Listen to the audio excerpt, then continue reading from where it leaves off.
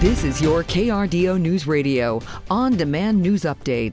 President Biden is losing his chief of staff. According to multiple reports, Ron Klain expected to step down from his White House role in the coming weeks. The news first reported Saturday by the New York Times. Klain was a veteran political operative when he took the chief of staff job to begin Biden's presidential tenure. In the 2 years since, Klain emerged as a key figure in the West Wing and trusted advisor for the president. The White House has not yet commented.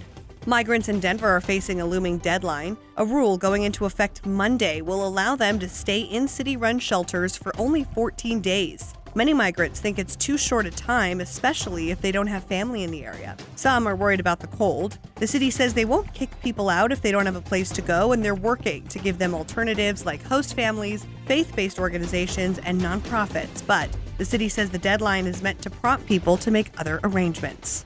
Saturday, the city of Colorado Springs discussed a potential feasibility study for improving east-west mobility, which would evaluate the option of widening Fillmore Street and extending Constitution Avenue from Union to I-25. Hundreds of people attended the meeting. Following a special board meeting on Friday night, KRDO has learned the Manitou Springs School District and its superintendent are parting ways. Dr. Elizabeth Domingue had been with the school district since 2019. The district confirmed the separation on Saturday. Manitou Springs School District Board of Education President Natalie Johnson said that the separation was mutual and that Domingue will help the district with the transition through the summer.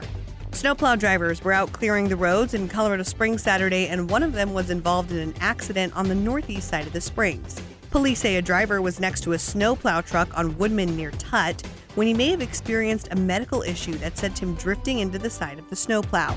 The plow didn't stop him. He kept drifting, eventually hitting a traffic pole before stopping in a field. Fire crews got him out of his car and took him to the hospital with a broken leg.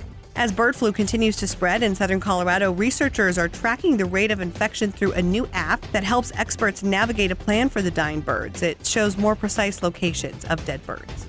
The Memphis Police Department is firing 5 officers after an investigation into the death of Tyree Nichols. Nichols died a few days after being arrested during a traffic stop on January 10. There were 2 confrontations as officers tried to take Nichols into custody. Afterward, Nichols complained of shortness of breath and an ambulance was called to the scene. Memphis police said the 5 officers involved in the incident violated multiple department policies, including excessive force, duty to intervene, and duty to render aid. A lawsuit between Colorado District 5 Representative Doug Lamborn and a former staffer has been settled out of court.